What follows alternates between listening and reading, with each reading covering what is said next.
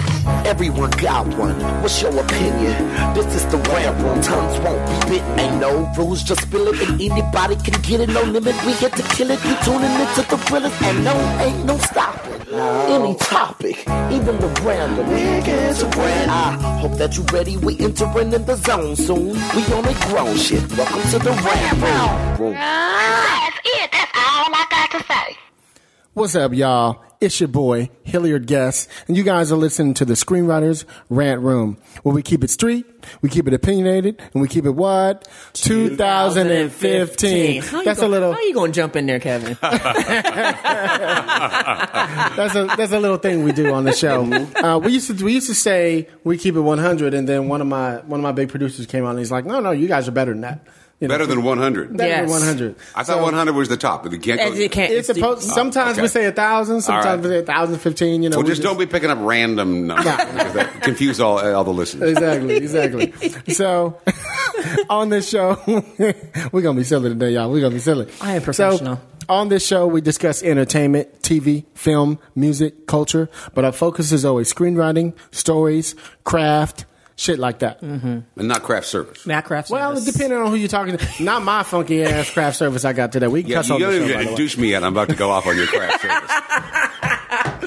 I got my man Ben on the Just show. this random voice in here, and I'm making comments. I bought some bootleg ass stuff from a gift thing.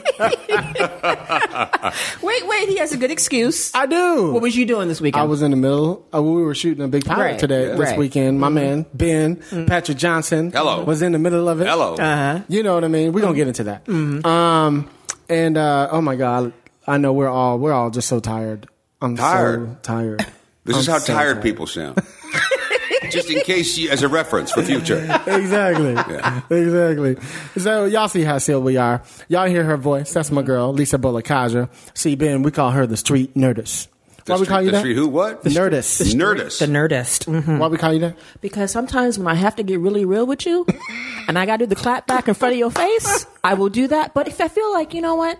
I need to be a little academic with you and be respectful and not hurt your feelings. I can do that too. That's what's up. But I'm excited because Ben is here. Exactly. Along with this roasted garlic onion dip mix. Yeah, this dip mix, because you guys can't see this at home.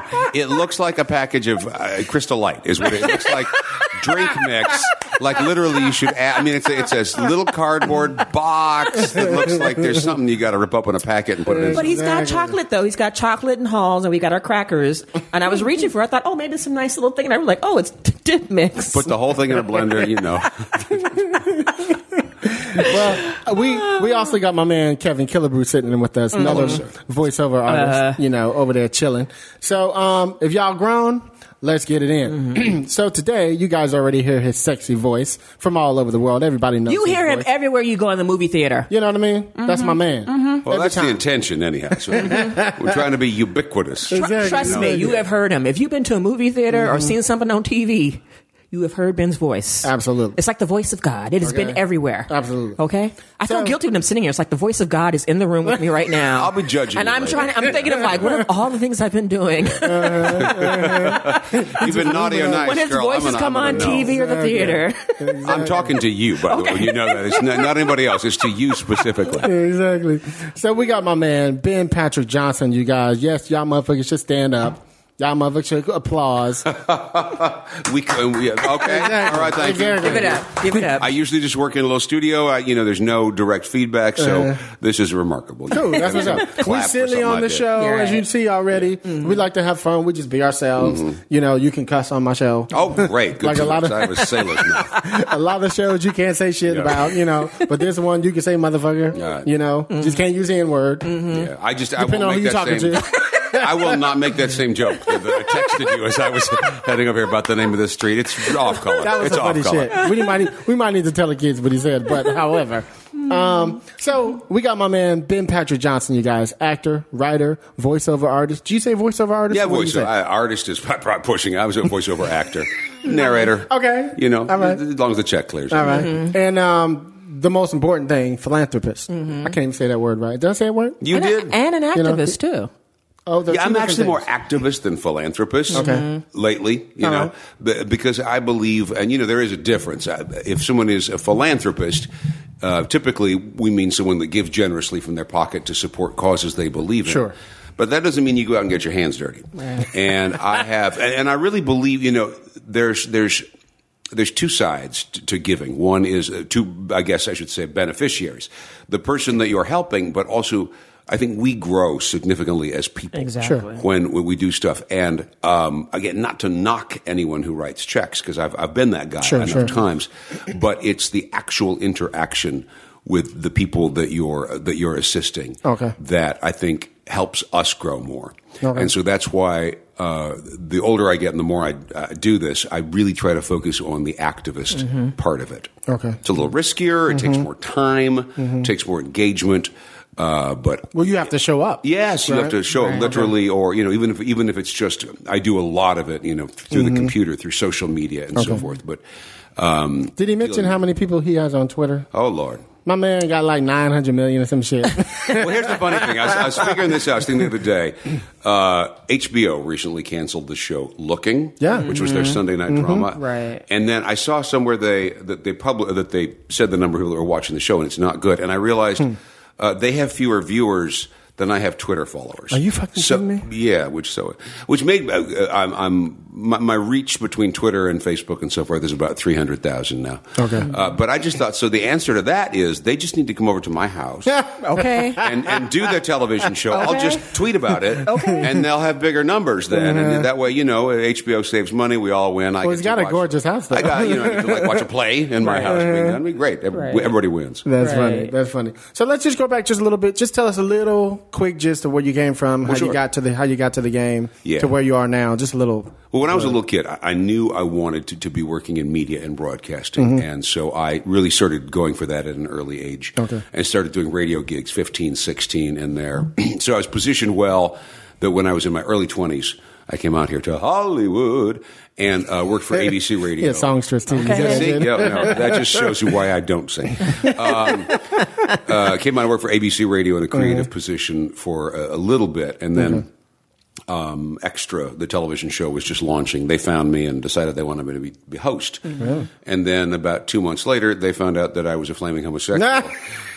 And decided they didn't want me to be host anymore. Okay, we got to talk. Can we talk about that at all? Yeah, sure. Okay, because I know you open about shit. I'm real open. You wide open, because we tend to be wide open on this show too. Okay. So what was that like then? So you get on the show as a co-host. I got the show, it was before the show even hit the air. So we were at this big company picnic, and I didn't think this way or the other of bringing my boyfriend. Well, let me tell you, jaws dropped, silence everywhere as we walked through, and I introduced my boyfriend with his tank top and booty shorts walking through this. And, I mean, granted, it was a while ago. This was 1994, but I was 23, 24 years old. I didn't think anything of it. I was out and proud. Here I am. But they had no clue that I was gay. I mean, they should have. Lord, look at me. But they somehow didn't get through their thick skulls. And so then it was just literally we started having meetings talking about how to address, and they called it literally the problem. They didn't want to name it the problem. How do we deal with the problem? The problem is, I'm me. That's okay. And they hired me to be me, but then they didn't want the real me. And which is ridiculous, because they hired you to do a job. They thought you were great for it. They hire you. Hey, we're good. Well, your personal life, what you do on your own time, that's you. You were hired to do a job. They felt you can do it. And then for them to backpedal and be like, oh, well, wait a minute. Well, again, it's 94, so and he was on camera too. So they quote unquote demoted me to senior correspondent, which was funny because I was the youngest correspondent on the show and hadn't really done any television work at that point. Hilarious. But so I did that for a year, and it was a very painful year because the producers at that point really did everything they could to make it hard for me and to sideline me. They would not assign me stories, and I'd have to go out and get my own stories, and they would say, what's your agenda here? Why are you going out and talking to people behind our back? Because you told me to go out, and then they wouldn't give me main editors. I'd have to edit my own things, literally on a card table in the back of the studio with ancient equipment that barely worked.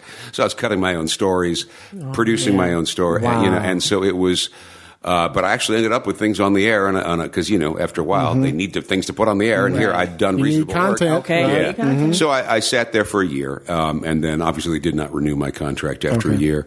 But I didn't realize at that point that I was so well positioned because I then had the resume and the cred of having been on a national entertainment show very visibly. as well as when a television show first comes on the air, especially a huge show like Extra, there's a gazillion producers. And people don't necessarily settle into the job right away. There's a bit of a revolving door at the beginning. People come in, that's not going to work. So producers that I worked with who had found me, somewhat pleasant with some modicum of talent and an ability, to do stuff.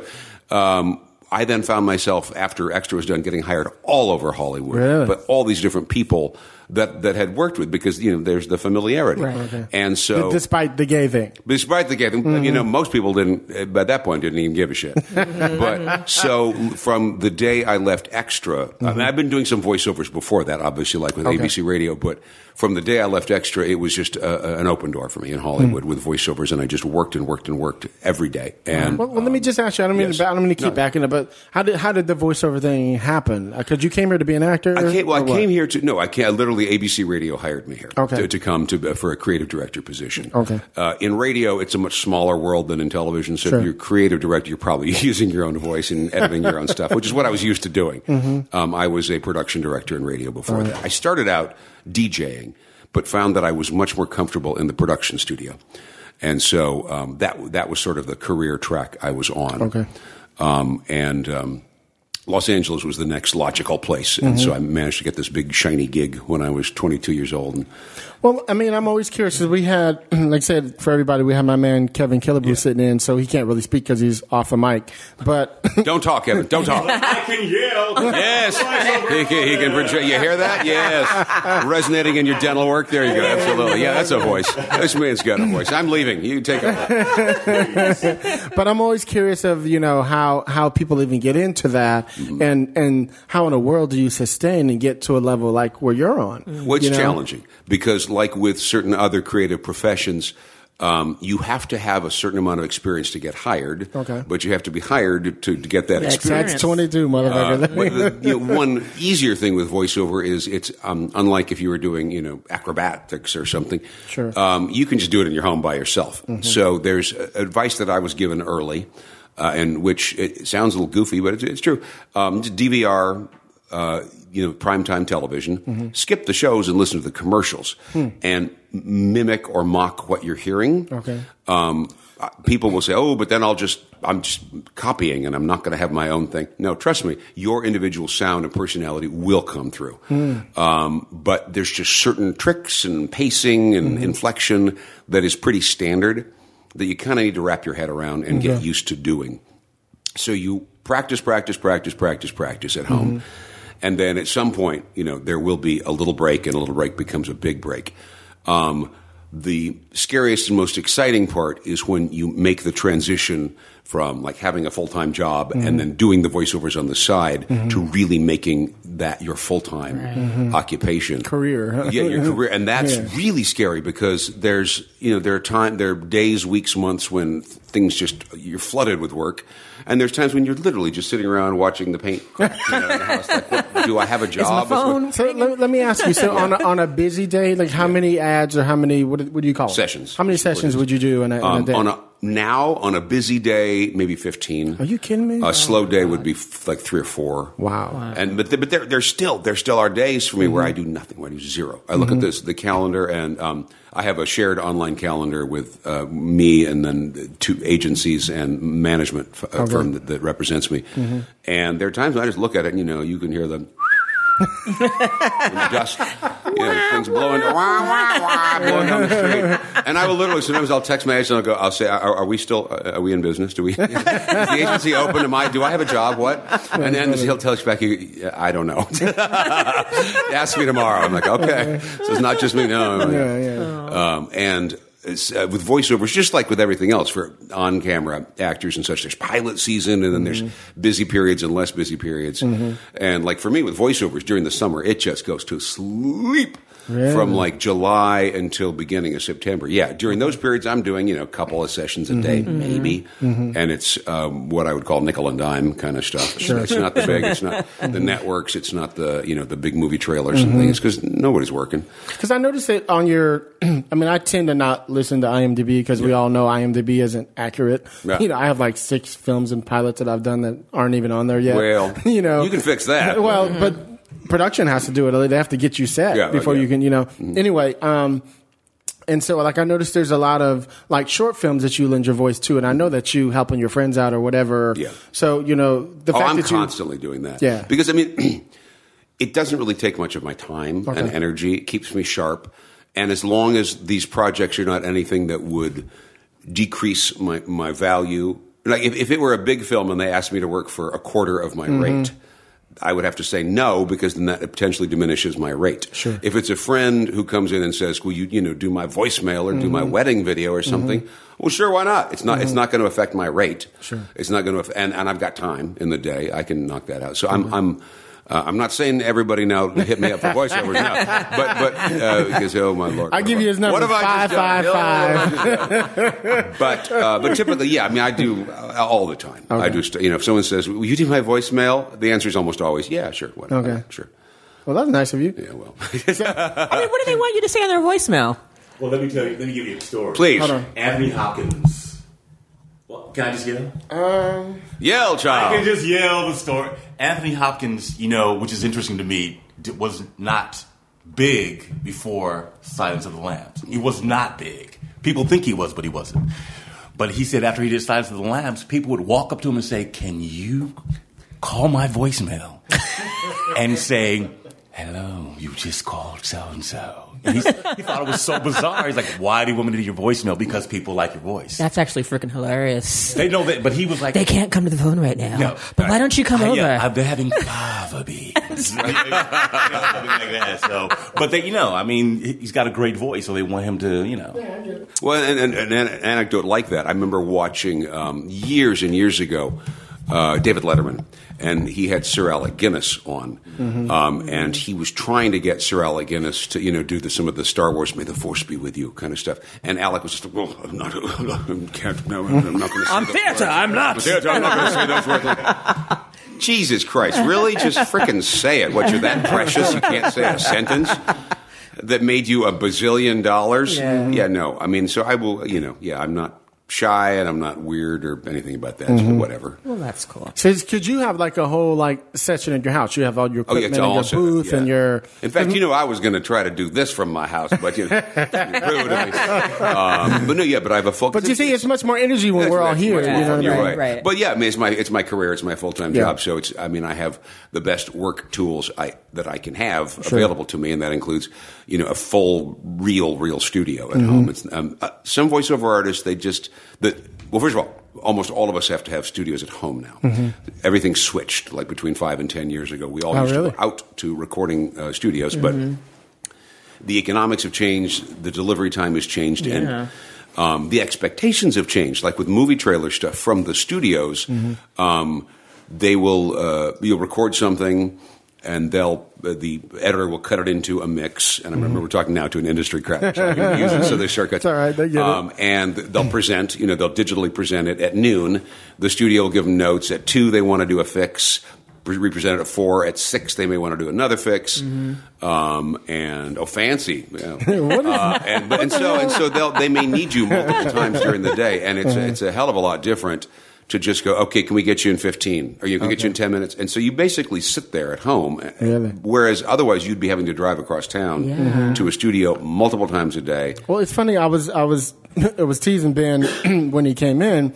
And he came in, dressed like he's going to the gym, which I'm sure you probably are. If y'all see his body, that was earlier, honey. Y'all see his body, y'all know this bitch was in the gym. I try to incorporate it in a healthy lifestyle. Okay, y'all know he was in the gym. But look, so you were saying, I was asking you something about going to the audition. You're like, I don't really go out to auditions. I don't audition much. I mean, I audition from home. I read scripts from the agents, of course, but. Actually going into a casting agency to audition is something I do maybe a couple of times a year. Really? At this point, because everything is from the house. Okay. Which is funny because then when we do the recording sessions from the house, and I'm working with oftentimes the same people over and over again at the networks, or if the recording itself takes 4 minutes, let's say, for us to do, we're on the patch for 15 minutes talking about our dog and our this and our families, because this is how we interact now with our coworkers. We have this headphones in line and in the middle of the session, we'll text each other pictures. Okay, look at this. My daughter went to a birthday party last night and she dressed. Oh, my God. That's funny. So we maintain the human connection, but it's all electronic. Okay. Which is kind of how, the rest of the world has gone the same way with social media and such. We don't see our friends as frequently, but we're in much more close contact just via electronically. Mm-hmm. Now, you're also a writer? I write, yes. I have 4 novels on bookstore shelves now, and the 5th is coming out in, gosh, we don't even have a date yet. It's when do you have time to do that? I don't. I overextend myself ridiculously. And once about a year, I crash, and I'm like, I can't do any of this anymore.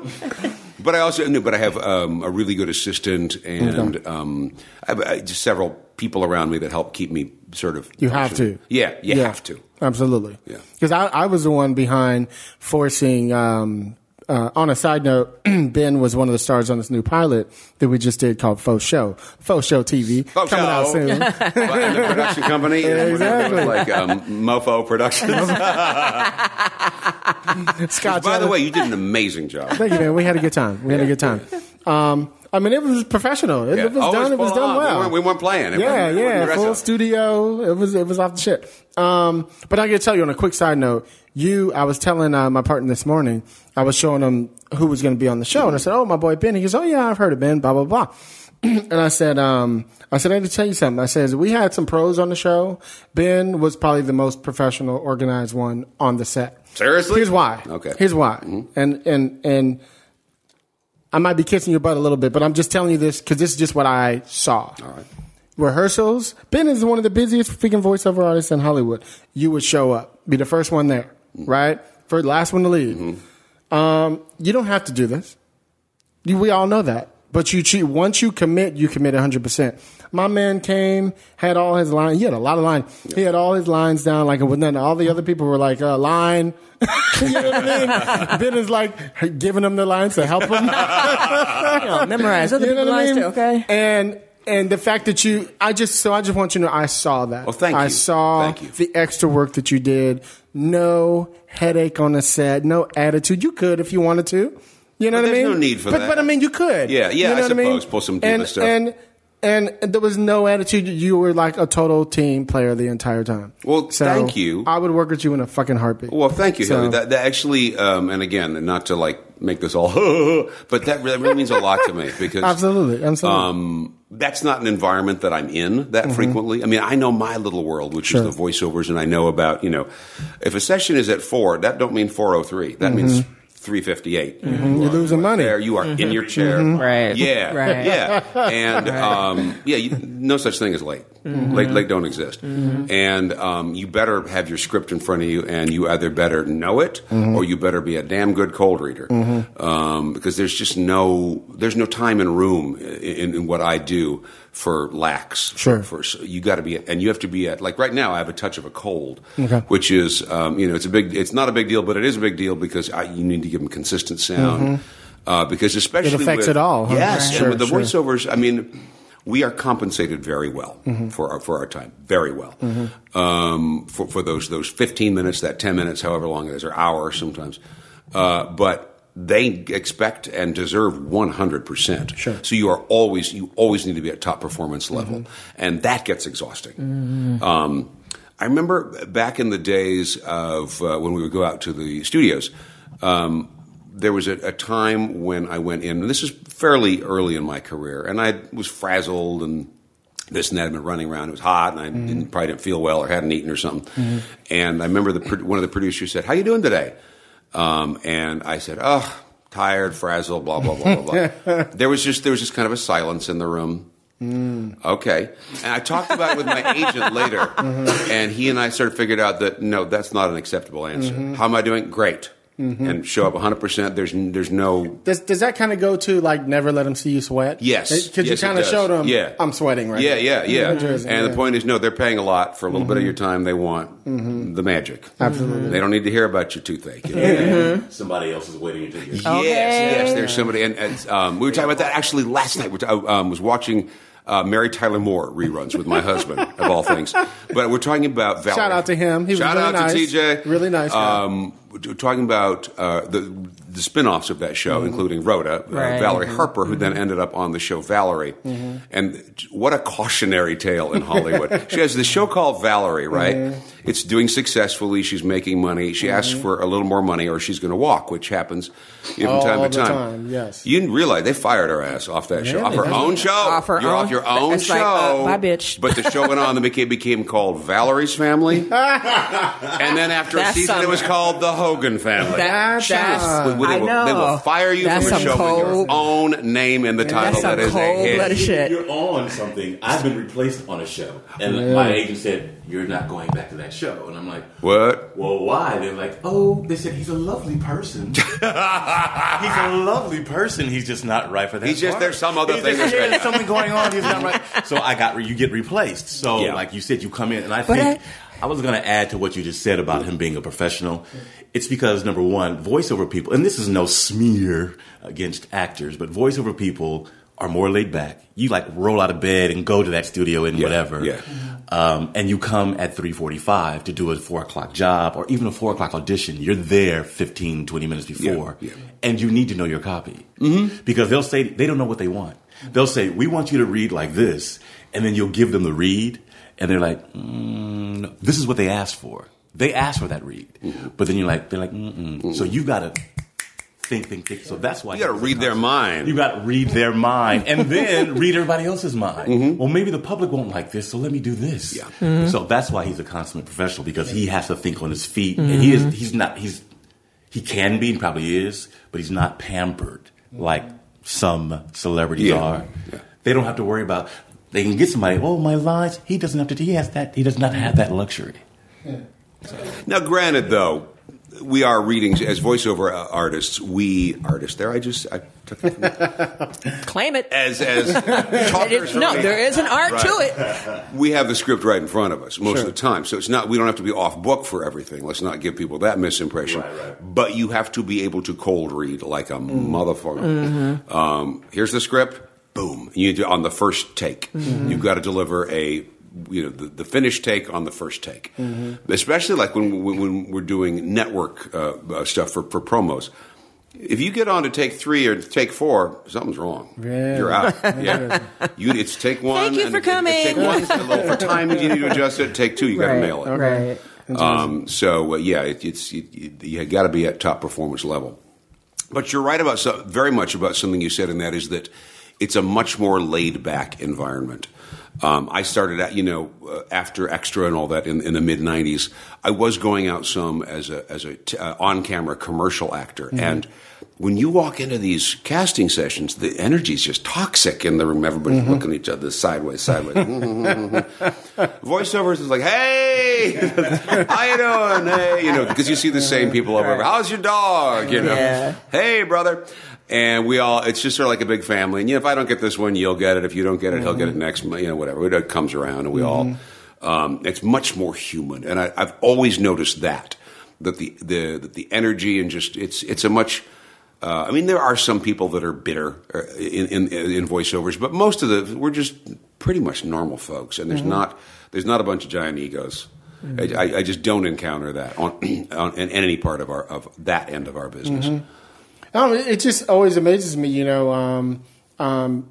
just would assume, that most people assume that people who are celebrities or, one of the top people in whatever the field are probably got there because they did whatever, you know what I mean? But you, in my opinion, I've known you for a long time, probably 15 years. I've never sensed any kind of an ego from you, at all. Certainly, thank you. Certainly in voiceover, a lot of it, what gets us, they hire you back for the next job and the next job and the next job because they had of course you delivered, but they also had a pleasant experience working with you. Be on time, learn your copy, but also just be nice and decent and easy to work with, and also, care.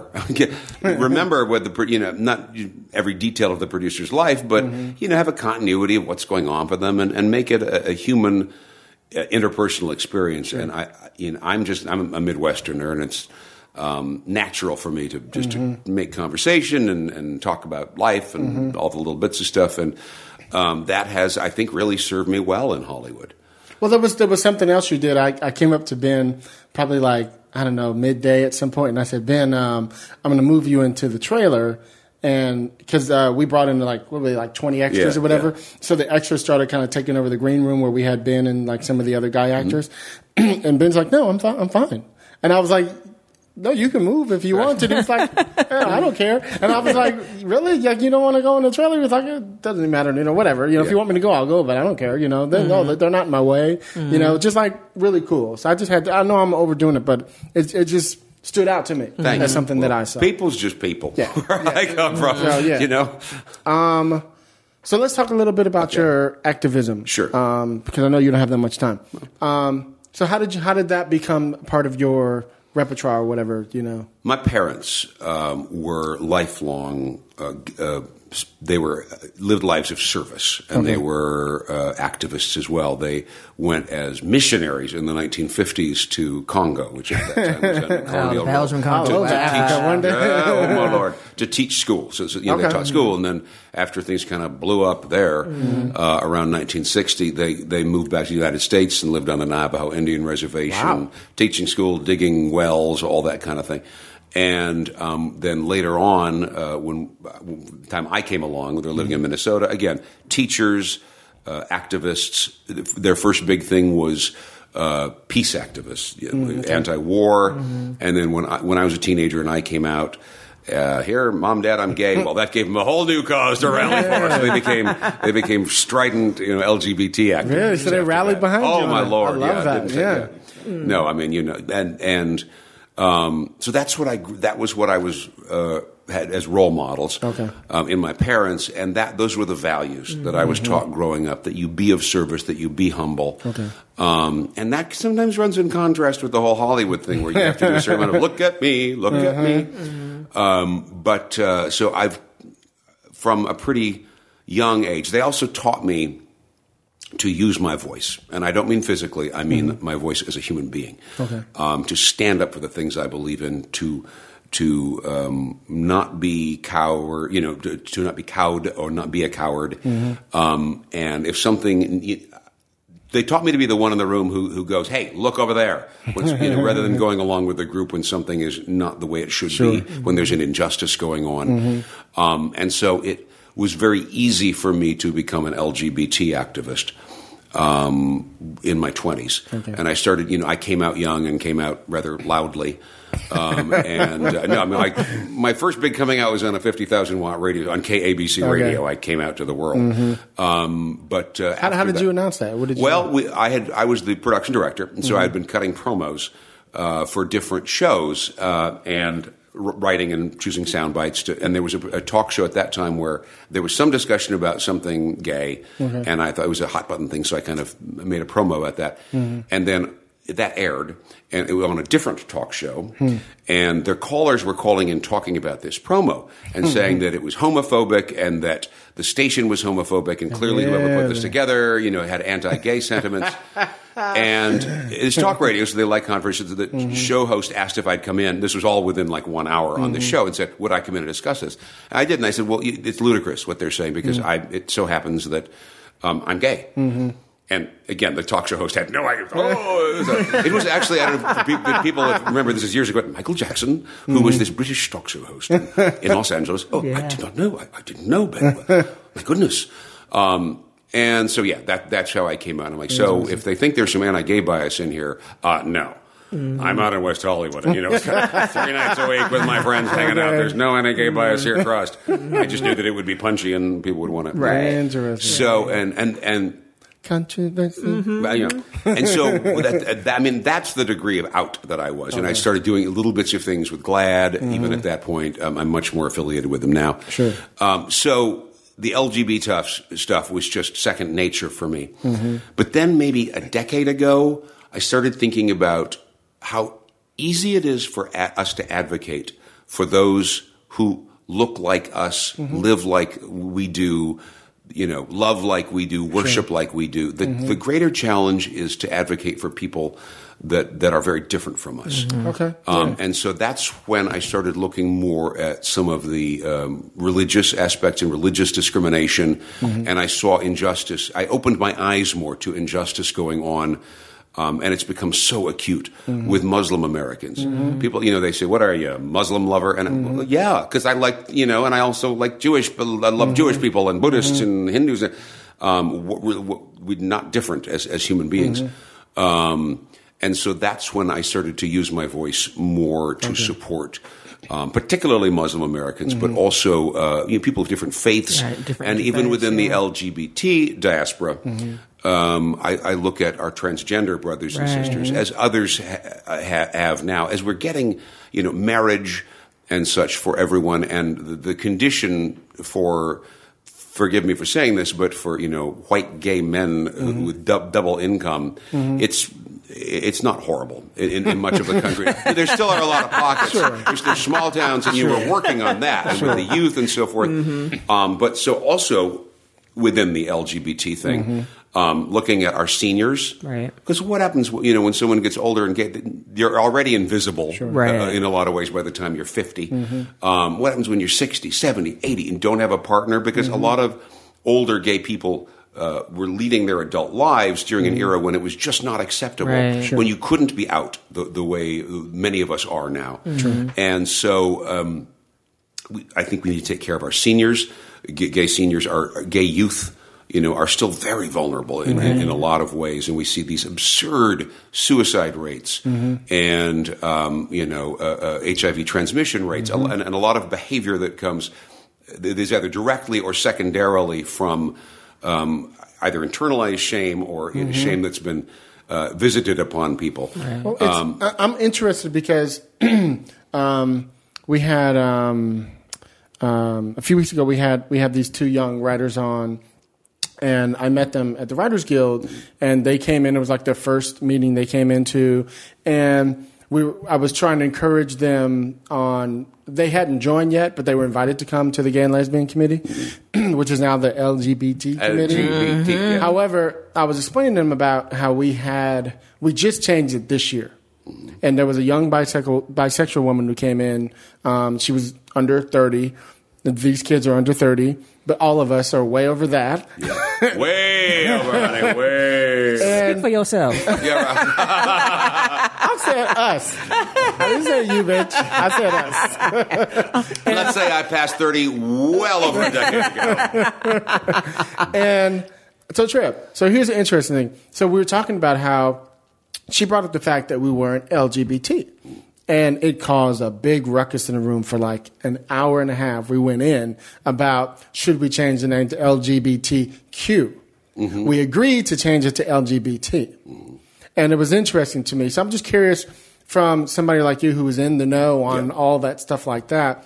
I think we were behind, and I was one of the people saying, wait a minute, she's making some really good points here. We're all kind of old heads who still think gay and lesbian is the whole umbrella. Right. It's like, actually it's not. These kids today are proud to be bisexual, and they believe they really are. We come from the generation where bisexual meant, well, you're just not out yet. Or it meant, it meant you're dirty. Yeah, or whatever, yeah. I know a lot of gays and lesbians who actually kind of look down on bisexual. Like, you just can't decide, or you just want it all. Right. Absolutely. Right. They want the cake and the ice cream. Exactly. Yeah. So I didn't mean to interrupt your whole little... No. You were going no, you're right. You're right. Anyway, so the advocacy that I nowadays think of myself less as an LGBT advocate and more as just a human rights advocate. Because, let's have... If we can't make the playing field even for everyone, because sometimes that's just not realistic to do as advocates, society has to do that over time. At least we can look for gross injustices against anybody for being who they are. Sure. People whose civil rights are being violated, and whether they're in your group or not. But again, I think it grows us more as people to advocate outside of our own group for interests that are not our own immediate interests. and things that are maybe a little less convenient. Yeah, because it's easy to go right to your own. Yeah, It's when you pearls. Yeah, Sure. I mean, when you start moving into intersections, that's when it really, because you have to walk that talk now. You're like, okay, well, I'm advocating for this, but guess what?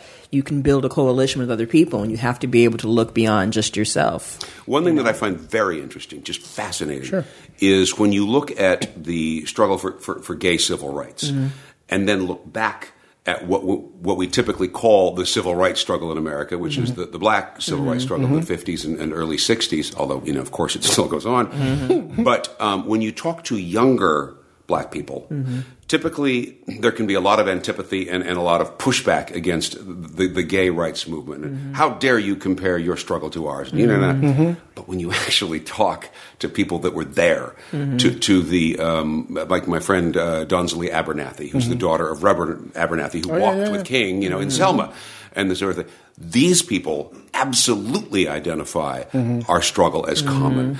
NAACP has been very, very supportive of the gay and lesbian civil rights movement. Sure. And the pioneers, again, we're just talking about human beings having their dignity. And whether it's the color of your skin or who you wake up when you're a child and realize I want to love this kind of person versus somebody else, or which particular faith you find that is the most accessible for you to feel in line with the, God. These things should not divide us. Agreed. And we absolutely should advocate for each other. Right. And we have now at least decades of evidence that it works. Whether you're talking about Harvey Milk, gay rights pioneer, who aligned with labor in San Francisco, Stonewall, or there's the big film this year, Pride, where in Britain the minors and the gays who would not have had anything to do with each other, not a thing in common, realized that they had a common goal, which was dignity, equality, fair treatment of human beings. Sure. And ultimately, that's our human experience that binds us and that holds us together, and we have to emphasize that. Absolutely. I think. All right. Well, cool. There's my stuff speech.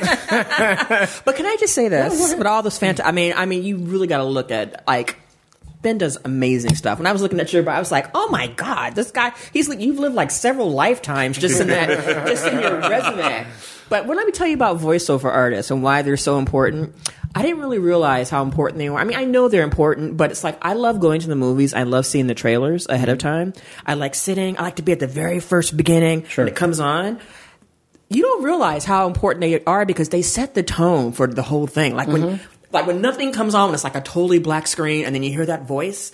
Literally, it's some old sage has come up or some griot has come down. I'm going to tell you the story. So it's I really have a. She's one of them cinephiles. Just all right, okay. So when I hear those things and I hear a really good voice, for example, when you did Home, I was just oh, I really got to see that movie.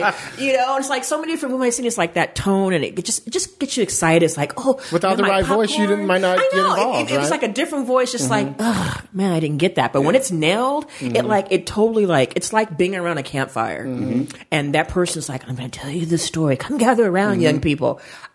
Every time. And that's why I think a lot of people are a lot of my friends, I get really pissed at them. If I'm going to the movie, look, we got to be there right. It's just the trailers. The movie don't start for another 15 minutes. Right. You are messing up the whole movie experience. You are messing up the experience. The experience is having your popcorn, the light goes down, and then those trailers come on, and then that voice comes out of the dark, and it says, pow, So I give it to it. It is. It's I get chills just thinking about it. Just oh my God, this is my thing. And it's when it's done so well. So that's why I really appreciate you being on the podcast with us because, like I said, you're like the voice of God. I hear your voice everywhere, TV, movies. I'm God, Ben, I got to be on my best behavior. You're the voice of CBS right now. The networks used to have a thing where they have a voice. What they're doing much more nowadays is branding the individual shows with voices. So, I used to do a ton of Fox, Fox Television, and it's now I do less for them simply because my voice is very associated with one or two shows on that network, and they hire a greater number of voices. Same thing at CBS. I've got a couple of shows at CBS that I do. But that's not all the case. There are other places like Bloomberg Television, which is cable. It's not one of the big networks, but it's wall-to-wall me. I do all the radio, television, online, and that sort of thing for them. Another network that's really up and coming is WGN America. And I do all of their drama, reality, all that kind of stuff, and even a bit of the comedy. But but the network, it is different. Another thing is, you're talking about going in the theater and the lights come down, the popcorn. One thing that people will notice is every single trailer used to have a narrator, and that's largely changed now. And you can go. There are times you can go and you can see 4 trailers and there's not a single word of narration on it, which kills us. I know, but I miss that. But it's a cyclical thing, and it's been that way heavily for like 2-3 years. But I'm starting to. We're getting copy back in scripts for stuff that 6 months ago or a year ago would not have had narration on it, and now it's starting to, it seems like, creep back a little bit, which, just for our bottom line, it makes voiceover actors happy, but and I like it. I mean, I've seen the trailers and things where they don't have it. You're just kind of like, oh, they're just basing on whatever you see, it's going to tell the story. But there's still, I just love that idea of someone sucking me into the story, and I'm like, you're not going to get me, and then that voice pulls you in, like, I think I might see this movie. And it's interesting because when we do, especially for trailers, much more so, when we do promos, the promos are cut, finished. In fact, they've even got a scratch audio track put in there. Really? So if I'm working for the network, I have my headphones on, I'm hearing the spot playing, I'm hearing the dialogue, all of that, and a lot of times I can find the right tone for it, literally with a couple of notes of music coming at the top of the thing. I know what I need to do here. With trailers, they send you, the script it looks like a haiku or something. It's 5 or 6 lines, and it's just, and nothing. And the movie's not out yet. And the trailer's not cut yet. This is an element they're going to put together. So you have to create that world for yourself in your head. Wow. And they will, sometimes if it's, it can be obvious. It can be an action film with this actor and this actor, and you get a sense of where it's going to go, and you can imagine kind of in your head what the music's going to sound like.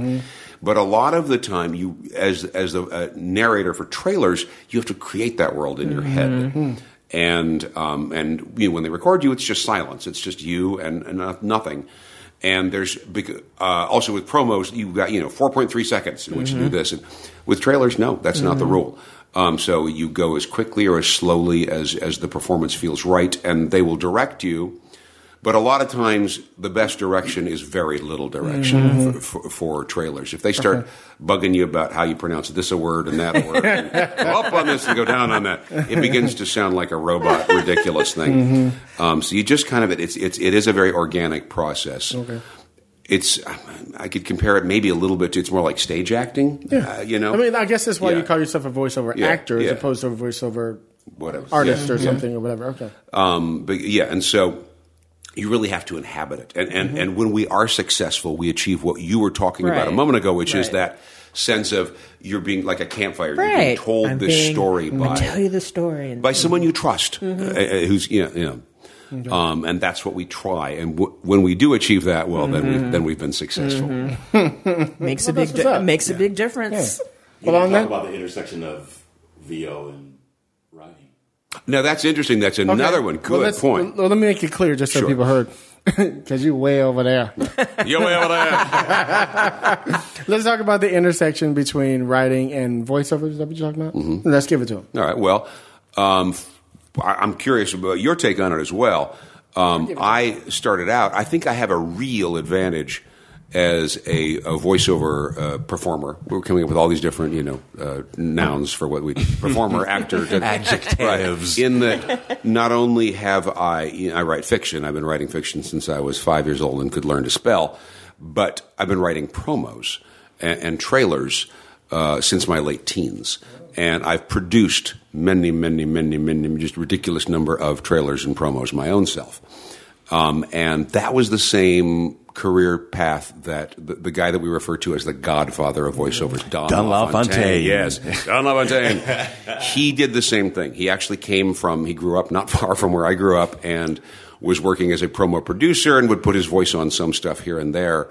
But anyway, because we have that, the writing sensibility and the producing sensibility, I think it helps us immeasurably as performers, because we have a sense of what the process went on in the head of the writer, and we can look at the script and see what's going to need emphasis, what words are going to need more oomph on them, or given a little more room, what we can sort of gloss through if we're short on time. I think that they work hand in hand. Now, is that what you were pointing to? That's what I was referring to. And also, as a little side note anecdote, I know you talk about Don LaFontaine, but very few people talk about Percy Rodriguez. Oh, yeah. He had kind of gone away. He was, Sanford and Son. He played the guy that was always dressed up and, very, very particular, from Canada. But they did a Universal Studio spot about, I think it was Jurassic Park.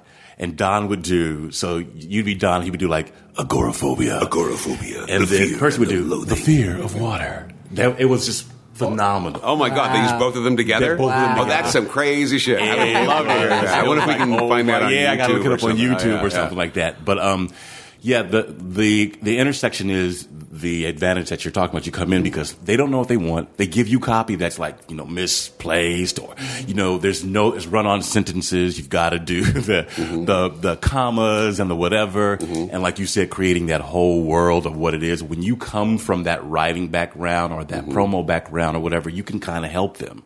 And they appreciate that help. Yes. Well, as long as you do it delicately. As long as you're not trying to rewrite their thing. No, you're not trying to redo their whole thing. But it does give you the advantage to give an insight into where you can go with a copy that they had not thought about before. Right. Yeah. And another thing, you talk about the haiku and whatever, the less copy it is, the harder is the job. Absolutely. The less copy. Absolutely. There was true. one spot, it was like a 7-Up commercial, and all the line was, "Spot is not a dog." And the guy just kept saying, "Say it over." And you're like, it's just one line. Right. Or, perfect example, Sega. Remember that? Sega! Yeah. So it was like you walk in, like, how do you want us to say this? They don't know. They don't know. They don't know. They'll know when they hear. Yeah, they'll know when they hear it. Yeah. So that the intersection of what would be creative, because nobody talks about creativity. Like you're talking about, like, watch TV, watch this. They don't talk about creativity, like bring all that in together to make yourself, stand out from the crowd. So yeah, that intersection is very, very important, I think. Very well point made. Very well point made. Verb before noun. Hilliard, I need to eat some of that dip. Clearly my blood sugar is dropping. You need some French onion. Some powder. No, that's like astronaut food is what that is, yeah. You just add French onion powder. water and you drink it. Well, thank you so much, Ben. I know you got to run, so we really appreciate He's you. got to do some voiceover work. Got to do some voiceover work. Yeah, they're blowing up my phone. And that's one thing. Just we close. That's something that's very much changed in the business, even just in recent years. A decade ago, they would book you a day or 2 days ahead for commercials. A few years ago, it became they became more accessible, and they could book you day of. They put you on hold, and they'd confirm the hold or release it. At least for me nowadays, that ain't how it works. It's we need you now. Where are you? It's now. As soon as available, I'll get copy. And literally, I was laughing. I got a piece of copy the other day from I don't think I'm calling anyone out saying this, but WGN America, because we've been launching season 2 of Salem, which is a big deal. It launched last night, and literally it's. Need this copy as fast as humanly possible. Wow. So get it back. So sometimes if it's 15, 20 minutes, you miss the boat. Sorry. So you literally have to just sit in your house, or like right now, I'm here talking to you guys, but I have in the trunk of my car out there. Oh, I was going to ask you, did you have something? With microphone, laptop. I don't have a fancy mixer like you do, but like Kevin. Kevin got his mic. Yeah, Kevin travels with microphone. Got his microphone. We travel with our microphone. Oh my God. And I will say, okay, if you need to, you'd be surprised how many of these voiceovers today are coming from hotel rooms and cars. And Lord, yes. Particularly cars. Cars work well if you get in a quiet street. Bathroom. Thank you. Thank you. What's that flushing sound? Nothing. Anyway, so yeah, they're blowing up my shit, and I need to go handle it. All right. But my goodness, I've really enjoyed this. Thank you, man. Thank you. We'll have you back again. Yeah. Talk about some more Absolutely. shit, I'd be no happy doubt. to come back. Definitely. Especially talking about talk about writing copy. Like, how do you do that? How do you put that's together that interesting. kind of thing? That'd be great. And Hilliard knows from knowing me how long that I'll time. talk for 9 hours. You let me. No, we will definitely have you back. Awesome. No, I appreciate it. Definitely. And people want to get in touch with me, they can find me on Twitter at Ben Patrick 90069. Same thing on Instagram. It's Ben Patrick 90069, and on Facebook, not hard to find, just Ben Patrick Johnson. Isn't that what they did? The kids did on their show? Yeah. That's funny. Well, thank you, Ben. All right, thank you. Appreciate it so much. Lisa, where you at, girl? Hey, I'm on Twitter. You see how she... Hit me up. Don't be afraid. Okay. Don't be scared. What's your Twitter handle, It's girl? just my name, Lisa Bolakaja, or you can also find me on Bitchflix. Okay. Bitchflix, where I write about film commentary from a feminist intersectional. She goes in. Yeah, the last piece I just did was Still Alice, which was like a horror movie for me. Beautiful movie, but oh my God, I was so stressed. So yes, you can hit me up on Twitter. You can hit me up, or you can catch me on Fridays or Saturdays when I'm on there doing Saturday Night Sci-Fi or Friday Night Horror. Okay. So we do the hashtags and we go and we watch old school movies. So fun. And I am your host, Hilliard Guest. You guys can hit me at. I can't even You speak today. can just hit him. Not hit him up. I got bitch slap Ben. him. Hilliard Guest. You can find him at Hilliard Guest on Instagram. Yeah, I'm on Instagram. I'm on Twitter. You guys can follow the show at Screenwriters RR. The Screenwriters Rant Room is too damn long for It's a lot of typing. See how they do the better. Also, if you guys want to email us anything, screenwritersrantroom@gmail.com. And last but not least, want to thank a couple countries. Dude, we are all over the place. 40,000 listeners. My Lord. That's crazy. So we got England, France. We're in Taiwan now. I'm like, how did we get to Taiwan? Oh my God. Albania. Australia. Go We're in ahead, Albania. Taiwan. Australia. Over 70 countries. My Lord. Yeah, dude, it's a trip. So we can insult Canada. everybody. Yes. Huh? we can Yeah, insult everybody. This is out there. I just usually give like the top 10 people, to let them say thank you. China. We get to China. love China. Japan. I don't know who else I said. Brazil. We're in Brazil. And all y'all motherfuckers out there. Wherever you is, Exactly. We appreciate you guys. We appreciate the support. And y'all know how we do. Join in for 2015. All right. So on the Rant Room, we keep it street. We keep it opinionated. We keep it what? 2015. Peace, y'all. Everyone got one. What's your opinion? This is the Rant Room. Tongues won't be bitten. Ain't no rules, just spill it, and anybody can get it. No limit. We here to kill it. You tuning into the realest, and no, ain't no stopping. Any topic, even the random. Niggas a brand. I hope that you ready. We entering in the zone soon. We on a grown shit. Welcome to the Rant Room. That's it. That's all I got to say.